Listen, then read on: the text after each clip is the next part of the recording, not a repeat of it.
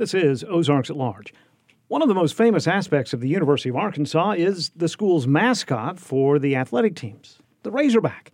The teams haven't always been the Razorbacks, the first nickname, the Cardinals, but that fierce pig is synonymous with almost all things U of A in some way. And there is that very famous story of how the mascot came to be, complete with a marker recounting the legend in downtown Fayetteville near the train station. But, well, that story may just be a story, a legend, a myth.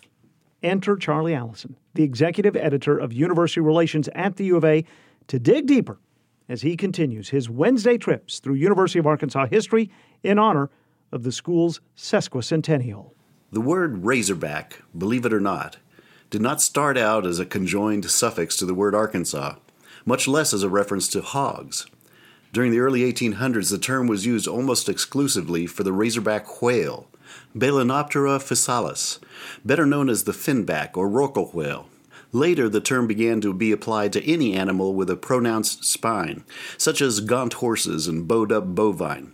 Meanwhile, during that same period, feral hogs roaming the south were more often referred to as tonawondas, land sharks, or even land pikes. The earliest reference I could find referring to a feral hog as a razorback came in 1843 from a correspondent to the American Agriculturist. He reported his success at using beets as feedstock for his breeding sows and store hogs, but he warned that, quote, "A Berkshire will get fat where a razorback would starve." The correspondent made no attempt to explain what he meant by the word razorback. He clearly thought that his reading audience knew that a razorback was a feral hog and that they do not gain weight easily. Initially, most of the references to razorback hogs through the 1870s did not single out Arkansas for identification with the wild hog. The term was used for feral hogs throughout the southern United States. Folklore across the South maintained that the feral pigs roaming the forests were the descendants of European hogs brought to North America by Hernando de Soto during his ill-fated search for gold that ended here in Arkansas in the spring of 1541. The Arkansas writer Bob Lancaster was skeptical of this claim, so he searched through the reports from De Soto's expedition and concluded that European pigs had indeed occasionally escaped from De Soto's herds, and that those hogs had then procreated. He wrote, quote, "Ancestors of the razorback scattered throughout the South, with no natural enemies to speak of and no shortage of acorns." The truth of whether the razorback is a descendant of De Soto's pigs is probably less important here than the fact that Arkansasiers enjoy the notion that these wild hogs of the woodland were descended from the stock of a conquistador, and that their ancestral porcine progenitors were roaming the Arkansas hinterlands some 66 years before the advent of Jamestown, nearly 80 years before the arrival of the Mayflower. You might say these were the first colonial interlopers of America. 335 years later, in 1876, the same year that the university's first graduates earned their college degrees, the city of Fayetteville held what they called a hog fair. It was organized to celebrate the substantial improvement of the stock of hogs in the county. A story in the Fayetteville Democrat said that the, quote, "Razorbacks and hail splitters are rapidly disappearing and their places are being taken by a better class of stock." If that sounded a little defensive, it was because jokes about the razorback hog had begun to spring up across the South in the 19th century. Early efforts to make fun of the razorback hog had no attachment to Arkansas, but were rather simply poking fun at a funny animal. A Texan, for instance, told the tall tale of a razorback hog that, quote, "ate a stick of dynamite, blew up, broke all the windows in the house, wrecked the barn, killed 2 mules, and was a mighty sick hog." Perhaps the simple euphony of combining the word Arkansas with the word razorback was enough to bring the jokes to rest on what had previously been the Bear State. The Arkansas writer Charlie Mae Simon boiled the descriptions down to their essence when she wrote a children's book in which the Razorbacks were the antagonists. She wrote, quote, "Many a man would rather see a panther or a wildcat hanging around his farm than a herd of Arkansas razorback hogs. Lean, lanky, and hungry all the time, they could out-eat any animal that ever lived, and they still didn't weigh enough to leave their footprints where they walked. Their snouts were as long as walking sticks and their backs as sharp as razors. They were so thin it took 2 of them standing together to cast a shadow. If one was by himself, he'd have to stand up twice." Well, a train traveler from Kansas City passing through Arkansas drew a straight line between the state and the feral hog. He wrote, quote, "We were curious to know just what this state was that we had reached, which man had so neglected. But not until there loomed in view that historical animal with its long nose and razor back were we assured we were travelers in Arkansas. Another writer passing through Little Rock wrote, "The only living being that I saw all day that seemed to have a move on him was this razorback hog. He rooted in the ground with an energy that showed that his environments had not paralyzed his energies and made him the lazy, shiftless being that his two-legged fellow citizens seemed to be." By the end of the 19th century, the razorback was no longer the butt of the joke, but often the measure of disdain for others. A newspaper editor in Kansas, for instance, looked for every measure of condescension he could find to describe a rival editor. He wrote of his competitor, quote, "For over 2 long years he has been like a festering sore, a leech, a vampire, or fungus absorbing the life-blood from the body politic. He endeavors to pay his bills about as much as the devil works to save lost souls. He is absolutely without good principles. He does not look men in the face but hangs his head like a brute. His mind is as pure and his brain of the quality of a putrescent cabbage. If he had been created a dog, he would be a cowardly, sneaking, snapping yellow cur with his tail between his legs. If he had been created a hog, he would be an Arkansas razorback." During the first decade of the 20th century, though, the jokes deriding Arkansas and Razorbacks were about to come to an end.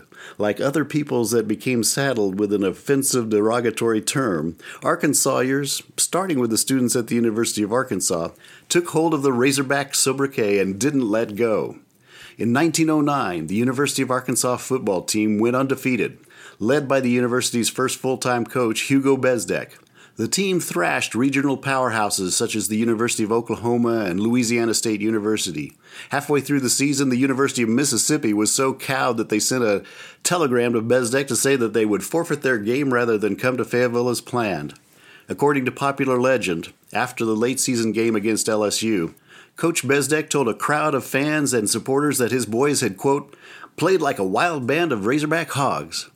The crowd liked the sound of that, so the story goes, and they understood the inherent traits of the Razorback: lean, fast, ferocious. So soon the Razorback was the newly adopted mascot. That's how the legend goes. Truth be told, the team was referred to as the Razorbacks in print and by students as early as 1905, 3 years before Bezdek came to Arkansas, and they were frequently called the Razorbacks in stories and headlines throughout the 1909 season, well before the LSU game. To be honest, I could find no mention of the story about Bezdek and the wild band of Razorbacks in the newspapers and published sources during 1909. Not in the Memphis papers where the game was played, not in Little Rock where the team stopped for a big celebration, and not in Fayetteville where a parade was waiting for the returning heroes.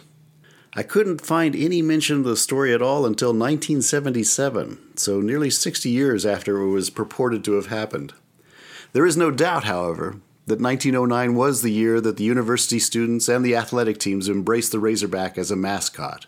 Within a couple of years, the baseball team's jerseys included the silhouette of a lanky Razorback pig, and by 1913, Edwin Douglas had written the words for a new fight song that included Razorback as part of its lyrics. 2 years later, the yearbook changed its name from the Cardinal to the Razorback. Today, of course, the Razorback is the emblem that draws all Arkansans together. It had started with that 1909 game, but built through the 20th century to 1964 when the football team completed its second undefeated season. Like the goddess Circe, the head football coach at the time, Frank Broyles, managed to turn every Arkansas man, woman, and child into a hog when his team claimed the national championship on January 1st, 1965. Ever since, the Razorback has become ubiquitous in all manner of form, from hog hats to license plates, from high art to baubles and trinkets, from hundreds of porcine-named restaurants to hundreds of millions of T-shirts. In 2018, an epic statue titled Wild Band of Razorbacks was unveiled outside Reynolds Razorback Stadium. A passel of 6 bronze Razorback hogs are depicted running, leaping, and jumping over a rugged landscape with water gushing out from underneath them. The myth, in this case, is clearly winning the day. To paraphrase a quote often attributed to Mark Twain, again without any sources, the Razorback myth can travel halfway across the state of Arkansas before the truth can strap on its football helmet. Woo, pig, suey. Charlie Allison is the executive editor of University Relations at the University of Arkansas, and almost every Wednesday this year, he's delivering a bit of history about the U of A as the school celebrates 150 years of existence. You can find out more about the University of Arkansas's sesquicentennial observations and celebrations by navigating toward 150.uark.edu. A little bit more about the Razorback as a mascot. It's rare, but it is not completely unique to the University of Arkansas. There are at least 2 high schools that use the Razorback as a mascot. Texarkana Arkansas High School mascot is the Razorback, as is the Panama, Oklahoma High School mascot in eastern Oklahoma. For several years, there was a basketball team in the National Basketball League in Australia, the West Sydney Razorbacks, but they closed down in 2009.